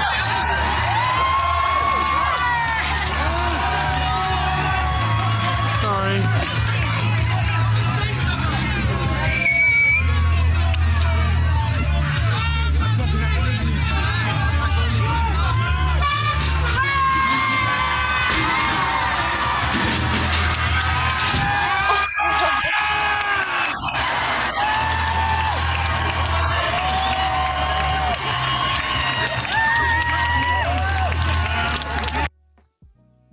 And I just found like one of the greatest things. If that's not a positive to come out of this, I don't know what is. And another thing I want to ask you guys about, has there been any music you guys have been listening to, like inspiration or education, like ever since this movement has started, and in our city basically? I know. I, Honestly, Black Eyed Peas for some reason, like they made a comeback to me. I don't know why. But I know like Spotify, like they have like a whole playlist with Black artists on there. I think it's called like Black Lives Matter. I think yeah, I listened to it. yeah. It has like new songs, old like Richard. I'm so sorry, guys. But they had the "Say It Loud, I'm Black and I'm Proud." That song, like they have songs back in the day, and then they also have like Beyonce, J. Cole, stuff like that. So it's like a whole, it's like a whole spectrum. But all this, it's not just like Black artists. It's like songs highlighting the Black issues. At least the Black Lives Matter playlist is. But I only have Spotify. But I know like Apple Music. Some people said that it blocked out everybody. I don't know who if anyone here has Apple Music, but I guess they blocked everybody except Black artists or Black something. Yeah, it was on Blackout Tuesday where I heard they. SoundCloud did that too. My cousin told me. Like they scribbled out like all of the artists and the albums on Blackout Tuesday too. I know, like Apple Music, they only had besides if there was any music you added to your like, it was like in the browser for you section. Where like they only had one radio station playing, and it was like for Black featured artists and like songs highlighting Black issues. And I remember when I clicked on it, it was like the first song that popped up was "Fuck the Police" by NWA, and I was like, oh, this is a great thing. Cause I know people are mad about this, and that just makes me happy. But like for Yeah, me, and I know Nickelodeon did stuff too. Oh Or yeah. Nickelodeon and Disney Channel both put like a 8-minute 46-second ad up. Like they stopped playing everything on all like the Nicktoon, Nick Jr. everything, and like Disney. I don't know what else Disney has, but they like all of it went Black, and they just put like a video. Disney had like a cute little video of Black kids, and Nickelodeon had like a statement. I've been watching a lot of movies lately since quarantine started. And I've been watching specifically like Black movies. And recently I watched like The Help. And I've seen a lot of Black movies. No, that's not a Black movie, Julia. The Help. The Help. the one The about Help is like Green Book. I don't know if you guys watch Green Book. Yeah. But it's like showing like white people are the savior. Like those are stories were like all written everything by like white people, and it's like showing like that white woman saved the little people. Like it's like it promotes the white savior narrative. Oh, I see what you mean. I So see. was it like Black produced or directed or anything like that? It's not even that. It's like it doesn't represent. It's like a white person story. It's not the Black people story. It's a white people story. Oh. Well, yesterday I watched Zootopia, and it's basically just it's like predators versus prey, and it was a really accurate representation of what's going on like present day, but with animals and for a child audience. And I thought like, I don't know, this is on the side. Yeah, Zootopia. And also, When They See Us, it's a series. I'm pretty sure everybody knows about it. But it shows police brutality of the Central Park Five. And if you want a documentary, Ava DuVernay's documentary on Netflix, 13. Watch it. It's so amazing. I watched it like 3 years ago, but I'm about to rewatch it. I watched it when it first came out, but I'm about to rewatch it. Like it's so good. It's like it just highlights everything wrong in everything like all the injustices of the criminal justice system. And then also there's another Netflix show called Patriot Act, hosted by Hassan Minhaj. He is Muslim American. He's also South Asian, so he's Indian. And he has like the show is like it's like a political comedy. It's kind of like the Trevor Noah show, but it's like more political. But there's still jokes in it. I love that show. But they also have he has episodes like there's different topics besides just Black Lives Matter stuff. But he has episodes of like policing and like how it's broken in Black communities. And he just has like a lot that he talks about stuff that like not a lot of other people are talking about. So Patriot Act, I would watch. When They See Us, 13 by Ava DuVernay. There's other stuff, but. And like, I know for me, I actually made a whole playlist of like any songs that reminded me of like what's going on now. It was like songs from like the Hamilton soundtrack about revolution, or like those are like inspirational songs. And then I have songs like Run This Town with Jay-Z, Rihanna, and Kanye about like standing up and fighting back. And there's like other songs on there had like for education about like the Black experience, like J. Cole's, I believe it was Immortal, is the one that he went on. I forgot what talk show it was. This is the one where he was talking about, like, I think it's his most famous live performance he did on TV. I think it like recently went viral on Twitter again, where he was talking about Black issues in America, neighbors. He talked about how his neighbors thought he was selling drugs, and even when he like, cause he's like the only Black one in his neighborhood, and like actually the music video for that shows police brutality, well, police abusing their power, I would say, because he wasn't even home, but he had cameras set up around his house where they like busted down his doors, had guns ready, and like the end of the video is the police disabling the cameras and stuff like that. But like also Lupe Fiasco, he has a lot of stuff about Black education. He has a song like Freedom Ain't Free, especially Round My Way, stuff like that. And like for movies, like Nayab said, I watched 13. Do the Right Thing by Spike Lee. I went back and watched that one. Malcolm X, the biopic with Denzel Washington. Fruitvale Station is a movie I recommend like to anyone. That's a good movie. Like, but that's like also a movie like I can't watch multiple times because the ending always gets to me. It's a Michael B. Jordan, right? Yeah. Oscar Grant. It's about Oscar Grant. I don't know if it's still on Netflix, because when I watched it, it was on Netflix, but I don't think it is anymore. I believe it's on Amazon Prime right now. Oh, really? And there's like the Trayvon Martin, Rest in Power, the Trayvon Martin story that's on Amazon Prime. Mm-hmm. I Am Not Your Negro, which is a documentary that came out on Amazon Prime. I believe it came out in 2016, around the same time as when 13th came out. Yeah. And then like the final movie I always recommend to people is Get Out, because even though it's not directly about police brutality, stuff like that, it's like it shows you the Black experience. Like there's the scene where he's talking to his girlfriend's dad. He's like, "Oh, I would have voted for Obama a third time." It's like it shows little microaggressions like that. And I don't want to spoil the ending for anybody who hasn't seen it, but like the whole ending of the movie is like it's a whole message I don't think people get. Mm-hmm. And like once you watch the movie a second time and you like see all the little subtle things that lead up to that, it's like it blew my mind. I think they were there was an alternative ending too when his friend is supposed to come and then it's not. I was like, oh shit. Mm-hmm. Jalen, the scene you're talking about, well, when I saw it when it like first came out in theaters, and it was like a lot, just like the whole movie. It was at Tinseltown, but like a lot of the whole movie theater was just like a bunch of Black people. And when when the scene you're talking about happened, Jalen, the whole theater was like, no, like groaned because we're like, we know what's gonna happen now. Yeah. Right. And I don't think I've been listening to like vastly different music. I think I've basically been listening. I've been listening to a lot of like Denzel Curry and JPEG Mafia, and I think Denzel just recently dropped Pig Feet, which was really good. But I mean, I'm not like you're the movie person. I'm not the movie person. I guess. Do you have any movies to recommend? Last Black Man in San Francisco. Last Black Man in San Francisco. You've been telling me about that one.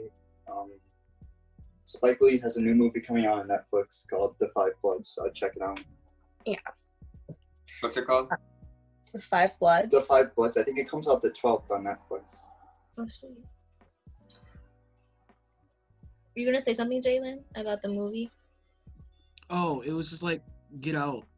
I remember because I wasn't able to see it in theaters. I bought it when it came out on Blu-ray because it was like one of those movies I was just too busy to go see at time. And like that's like one of the few movies I regret not being able to see in theaters because the audience reaction about what happened. Because I remember I was like by myself in my living room watching it, and I was like, "Yo, what?" And I was just like, I'm not even joking. Like there is a time where like I didn't talk to white girls like for 2 weeks after that movie because like it like that movie paranoid me, and I was like, yo, what are they gonna do to me if I talk to them? And I was like, what are they gonna do?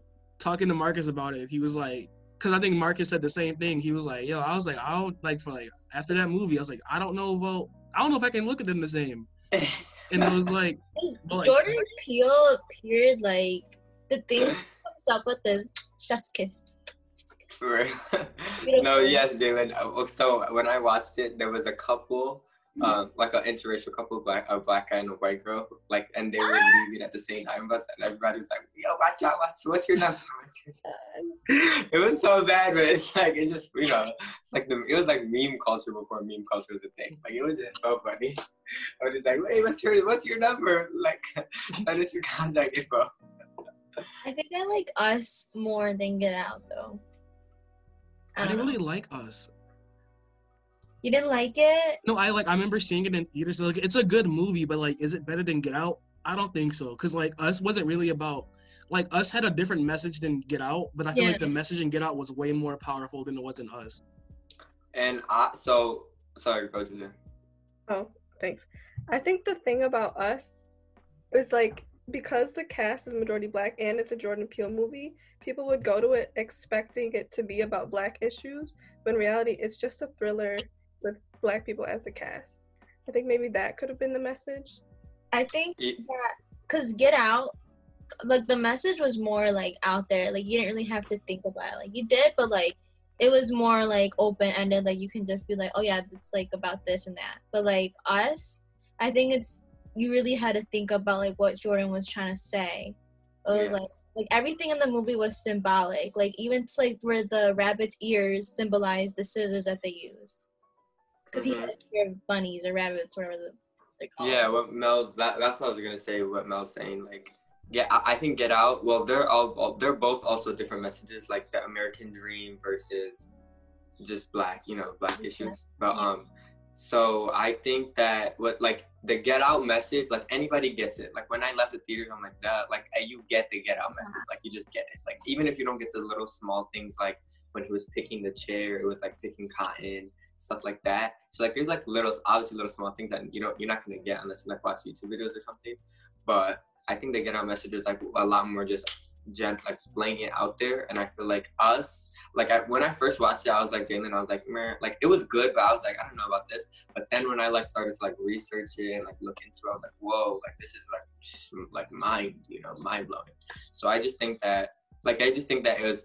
Us was not the same. It was like I feel like they're not comparable to like which is better. Just like it's like two different like they're still genres basically, like two different messages. Yeah, but they're both really good. I just say that they're both really good. Yeah, Jordan Peele is like 2 for 0 right now, and he would have been 3 for 0, but Candyman got delayed, which I'm mad about. So mad that Candyman got delayed. He directed it? No, he's producing it, but there's a black woman directing it, which is like one of like the first black women like to direct a horror movie. Candyman 2020. I know the original one's on Netflix right now. Yeah, the original is still one of my. Oh, the director is Nia DaCosta. That's who. I believe she's What other movies has she done? Oh, this is like her first breakout movie actually, because her first was like a little film, Little Woods, in 2018 with Tessa Thompson and like Lily James and stuff like that. But I think this is like her main and I feel like that's what Jordan Peele wanted to do. Like put it like he knew that people are gonna see if his name was attached to it, but he knows like the end goal is like it's gonna give her recognition like and boost her career. So I feel like that's what he did with this. Also, Black Panther. I know a lot of people probably seen it, but even though it's not a black, like it's a black cast, black director and stuff, and it's not like a black-owned movie and stuff like Jordan Peele movies are, but the message is still there.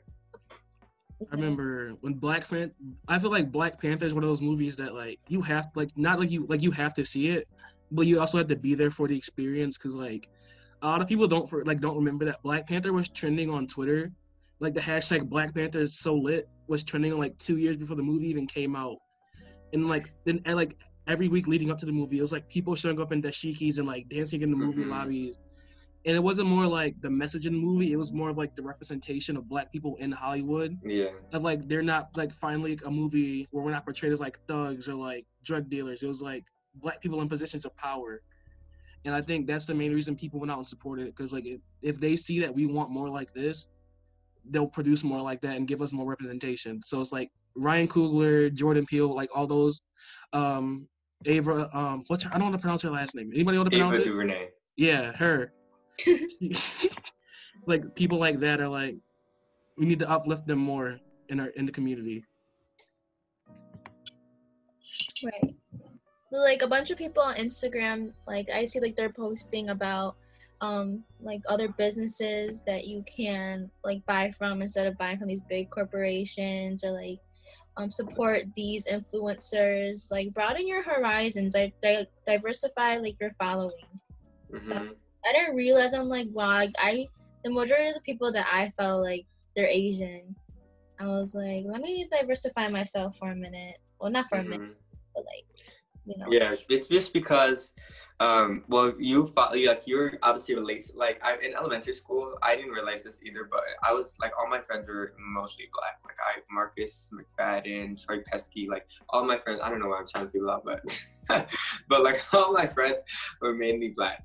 And then as middle school and all this stuff, like I was in accelerated and stuff, so like, you know, obviously I was the only Black person in a lot of my classes. But I just think like it's just like you are attracted, you're just attracted to people who are similar to you. Right. So like I don't blame you for like following only XYZ, but I think Black people, we have just so, like we don't have a lot to look up to. There's not a lot of people to look up to. There's not a lot of, like, who is a Black YouTuber? You know any YouTubers like name? Who is the Black YouTuber? Like there's no big Black, like the YouTubers, like there's a lot of like athletes, and you know, now there's a lot more actors and actresses, but like 10 years ago, Will Smith, like there was just, we just have not a lot of people, as much people to look up to. And this goes with Asians too, even Native Americans. Like you guys know, there's not a lot of Asian actors. There's not a lot of, you know what I'm saying? So I just think like we have less people to look up to, and we've been around white people so much, and you know, we could code switch, like we know how to just like live amongst white people.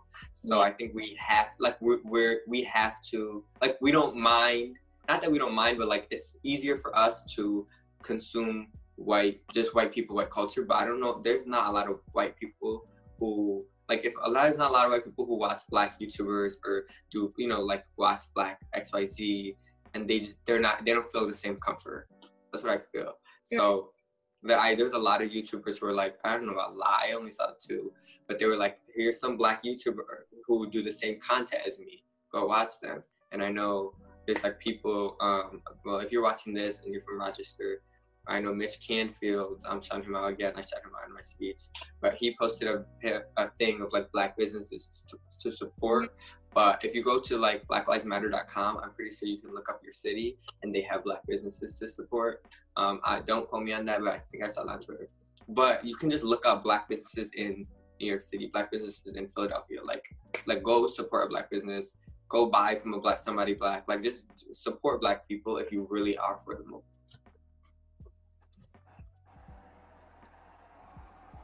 And last thing on the notes are the memes that have come out of the situation. And there are 3, but this one I find to be hilarious. That Virgil, the CEO of Off-White, decided to donate $50 to the bail fund for Black Lives Matter. He decided to post a screenshot of his donation on Instagram.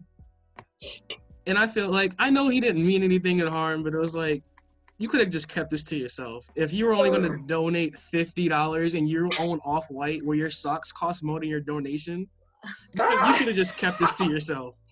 Okay, so look, we were talking about this, and I was like, no, I feel like he didn't. I was like, he has to have done more. Like $50, that's it. So then, like, I was committed to prove his innocence. So I was like looking into it, and then he said that he was just like following like an Instagram chain or something. That's like he tagged like those people saying that he's like following the same energy or whatnot. So I was just like, oh, okay. I was like, but then again, like, he's not posting about the other donations that he's done. But he said he did. I'm not sure the exact amount. I think it was like 20,000 or something like that. I don't know. You can fact check me on that, but yeah, but like he claimed that he's been doing other things. Like I think he posted about it on his Instagram, but then again, like we don't know what everybody's doing behind closed doors. Like same thing with like Drake or The Weeknd. Like I think The Weeknd donated $500,000. Yeah. Drake did like 200 or something, 400. I don't know. Yeah, for 100,000. I don't remember. But I think, but Mel, what you're saying, yeah, Virgil did say it was because like it was like people tagged him and it was like in his hometown and were like match that energy. So he like did it to like they were donating everyone was donating $50. Yeah. I did see he was trying to like defend himself with that. My thing is I don't think like if you're a celebrity you have to post everything. Like there's a lot of celebrities like Beyonce and Jay-Z, like they do a lot behind the scenes that like not a lot of people know about. Even like Kanye, I know you guys want to talk about that, but like he did a lot, but he didn't like advertise it. My thing is like I don't think you have to advertise it, but Virgil, like if you get called out, then show people. It just looked really bad. Yeah, it looked bad. Like just show people. If you were saying I do all this behind the scenes, okay, show us so we can then we'll stop clowning you. Cause like he posted that, okay, then at that point you have to show us all your receipts. Yeah, because like now we don't believe you. Now we only believe the 50. Yeah. I hope he's telling the truth. I would still want to stand him, but we stand Ben and Jerry's. That's it. I don't know if you guys saw that people are now saying instead of keeping it 100, they're saying keep it 2 Virgils with me. What I find that's hilarious. That's gonna stick for a while, and I feel like this all could have been avoided if you just. It really could have. It's all could have just been avoided. Because now when people see your name, that's the first thing they're gonna think of is like you only donated $50, and your brand is you charge how much for your brand.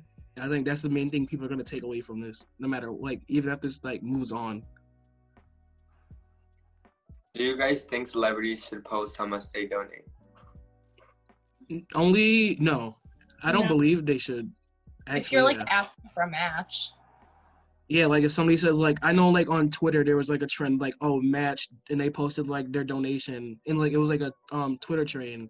Like only like that you should post, but like at the end of the day, people don't need to know what you do on your daily basis in your life. Exactly. Kanye though, I don't know how I feel about him. Oh, I think he did exactly what we wanted. Okay. I have a section about Kanye coming up later. I know he likes Trump, so I don't know. And on Twitter, people have started protesting in GTA, where they decided to wear all black and then do this to the police officers.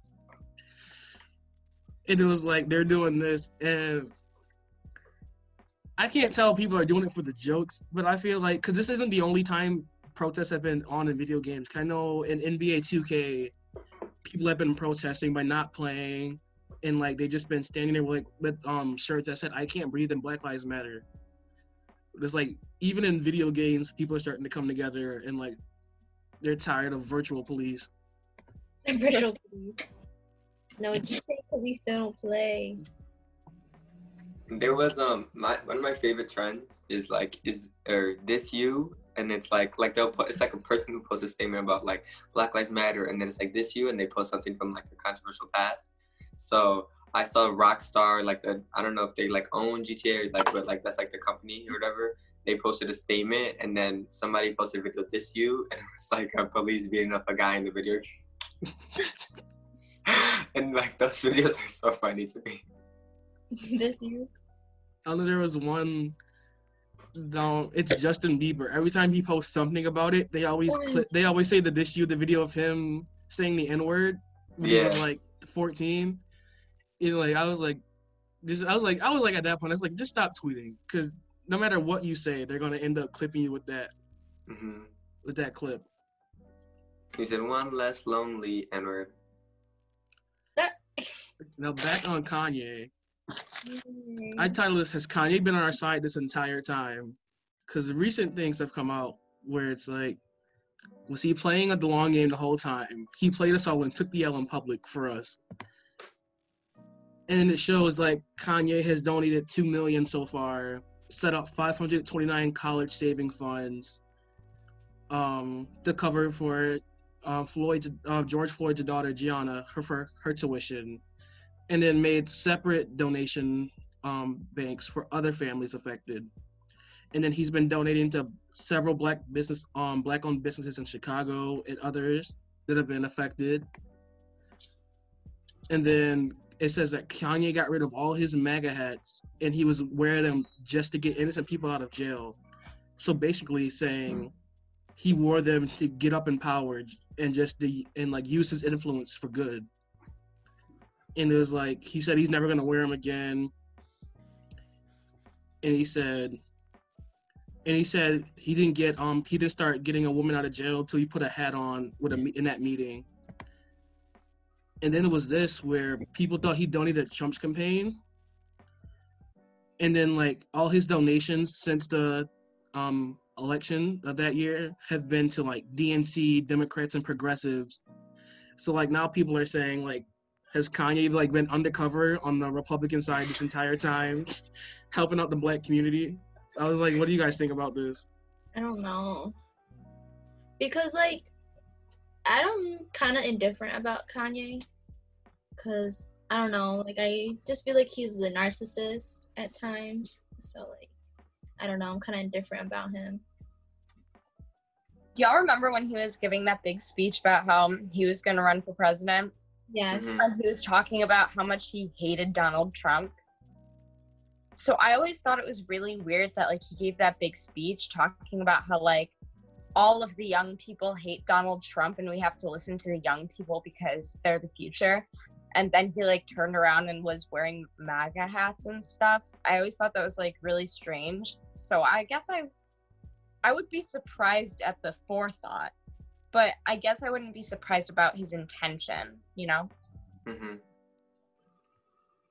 I just thought this was like a modern, I don't know if you guys have seen the movie, also another movie, Black Klansman. Oh, yeah. By Spike Lee. No, I didn't see that yet. I wanted to watch it though. About how a black cop infiltrated the KKK with a white man's face. It has Adam Driver, and it's really good. I just thought this is like a modern day Black Klansman of Kanye going undercover and trying to use his influence for good. Mm-hmm. So I always thought that was funny. I didn't know until, well, Julia told me first, but I didn't know about like how he came out and said how he's like did it to like help or whatever. Like he did it to go undercover. I didn't know that like people were saying that. When I first saw it, I was like, this is exactly what we wanted. Like, don't make a statement, Kanye, because like it's not just like his MAGA stuff. Like he's also said other controversial stuff like slavery was a choice and stuff. And I know people are like, look at the context of the video. If you said slavery was a choice, period, like you shouldn't have said that. But so he's like said other controversial stuff that I don't know. But I don't know him personally. I don't know his intent. So like he could go undercover. Personally, I think good on him for. Like he did a lot. Like he was donating to black businesses in Chicago who got like looted and stuff. I know what I'm saying. And George Floyd's daughter's went to college for free, like already covered. Like so, I'm so happy for her. He paid for the legal expenses for Breonna Taylor and Ahmaud Arbery. Like I'm so happy for them. $2 million to all the families. Like he's doing a lot, but I don't know if it's like I don't know. I don't really know how to. I feel like Mel. I don't know how to feel about going undercover. Like I don't know if he did harm or help. Cause I don't know. I feel like he didn't really help. The thing about like he got the girls out of jail. I thought that was Kim. It could be we don't know everything behind the scenes, but I thought Kim was the one who's like got Alicia Johnson and like all those other people out of jail. So I don't know. I don't know how to feel about it. Cause like I feel like Kanye, he's ever since he got into rap and like College Dropout. Like he's always talked about black issues and like on songs like All Falls Down and like the song he had with Jay-Z on College Dropout. Like he's always talked about it and he's always been like a main forefront in black issues. So like I'm like Nev said, I wouldn't be surprised if he decided to use his influence for good. Was like, did he really think about it beforehand? Right. Or was it like he was like, did he realize that later on? He was like, oh, I could do something with this. And then the final thing I have in my notes is Lego pulls all advertising on police kits, on police Lego sets, after donating $4 million to Black Lives Matter. Period. And Thank people you, thought Rhonda. they stopped selling. It was like, no, they paused anything with like police or like rescue workers, and then also they donated the $4 million to organizations. Everybody go buy Legos. I know. I was like, my brother's only gonna be playing with Legos from now on. And it's like, it's one of those things like you didn't expect Lego to say something because they didn't really have to. Yeah. Mhm. It's like with this and like Nickelodeon's, like these companies are saying stuff and they don't really have to. Yeah. Which I find it's like great. It's a toy company. You're gonna be like, oh, I hope Lego says something. Even like Ben and Jerry's, like no one was like looking for Ben and Jerry to say something. You know, I'm still waiting for Ben and Jerry's to hit me up for the collab. Let's get Peachful Protest as a flavor. Ooh, what would that taste like? Peach. I wouldn't be surprised. Peach. Oh, that's it. Trademark that. Wait, what did she say? What did we say? Peachful Protest. Like I tweeted out yesterday, I was like, "Yo, Ben and Jerry's, let's get some flavors like defudge the police and Peachful Protest. Like let's get Ooh, donate all the proceeds to organizations." Ooh, Let's get defudge this the collab. police. Oh, that'd be that's so. the ice cream I got. The fudge one. But yeah, that's the last thing I have in my notes. So if you guys anything else you want to say, closing remarks. I also just want to say last thing that people who are like, oh, white privilege or whatever, it's not real. But like, just look at how the police treated different people. Even like the protests, like the police was heavy police presence at the Black Lives Matter protest, but not at the one run by the Hilton White Girls. Like, and then there was another video of that guy who ran his truck into protesters, killed a black man, and then they gave Dylan of Burger King, they gave this man a smoke. He was literally not, okay, first of all, if you kill somebody with your car, if you purposely run your car, that's intent. So that's first degree murder, that's to life. Then he killed a black man, and then instead of arresting him, the police guarded him while he was taking a smoke break. Yeah. But Eric Garner was killed for selling cigarettes. Like, it's just like, you just like just watch your privilege, check your privilege because it's real, and that's all I'm saying. Period. Anyone else? Yeah, white privilege is 100% a thing, and one of the biggest parts of like educating myself more aggressively these past few weeks has been desperately trying to learn the best and most effective ways so that I can use the privilege I have to benefit the movement and to benefit the Black people around me. And I don't know, I'm gonna start learning how to use that better, you know, forming barriers at protests between police and Black activists, advocating for Black people in my workspace. There's so many things, and it's things that we would never think of as white people because these aren't issues that we encounter among our race, but we need to listen to the Black and Indigenous and people of color around us and listen to the struggles that they've encountered in order to learn how to not repeat those cycles, I think. Thanks, Neve. Yeah, well, thank you, Nev, for coming on this episode. Yes, Share your experiences. Thank you for having me. And thank you guys for watching. And always remember, we are the future. We will be the change.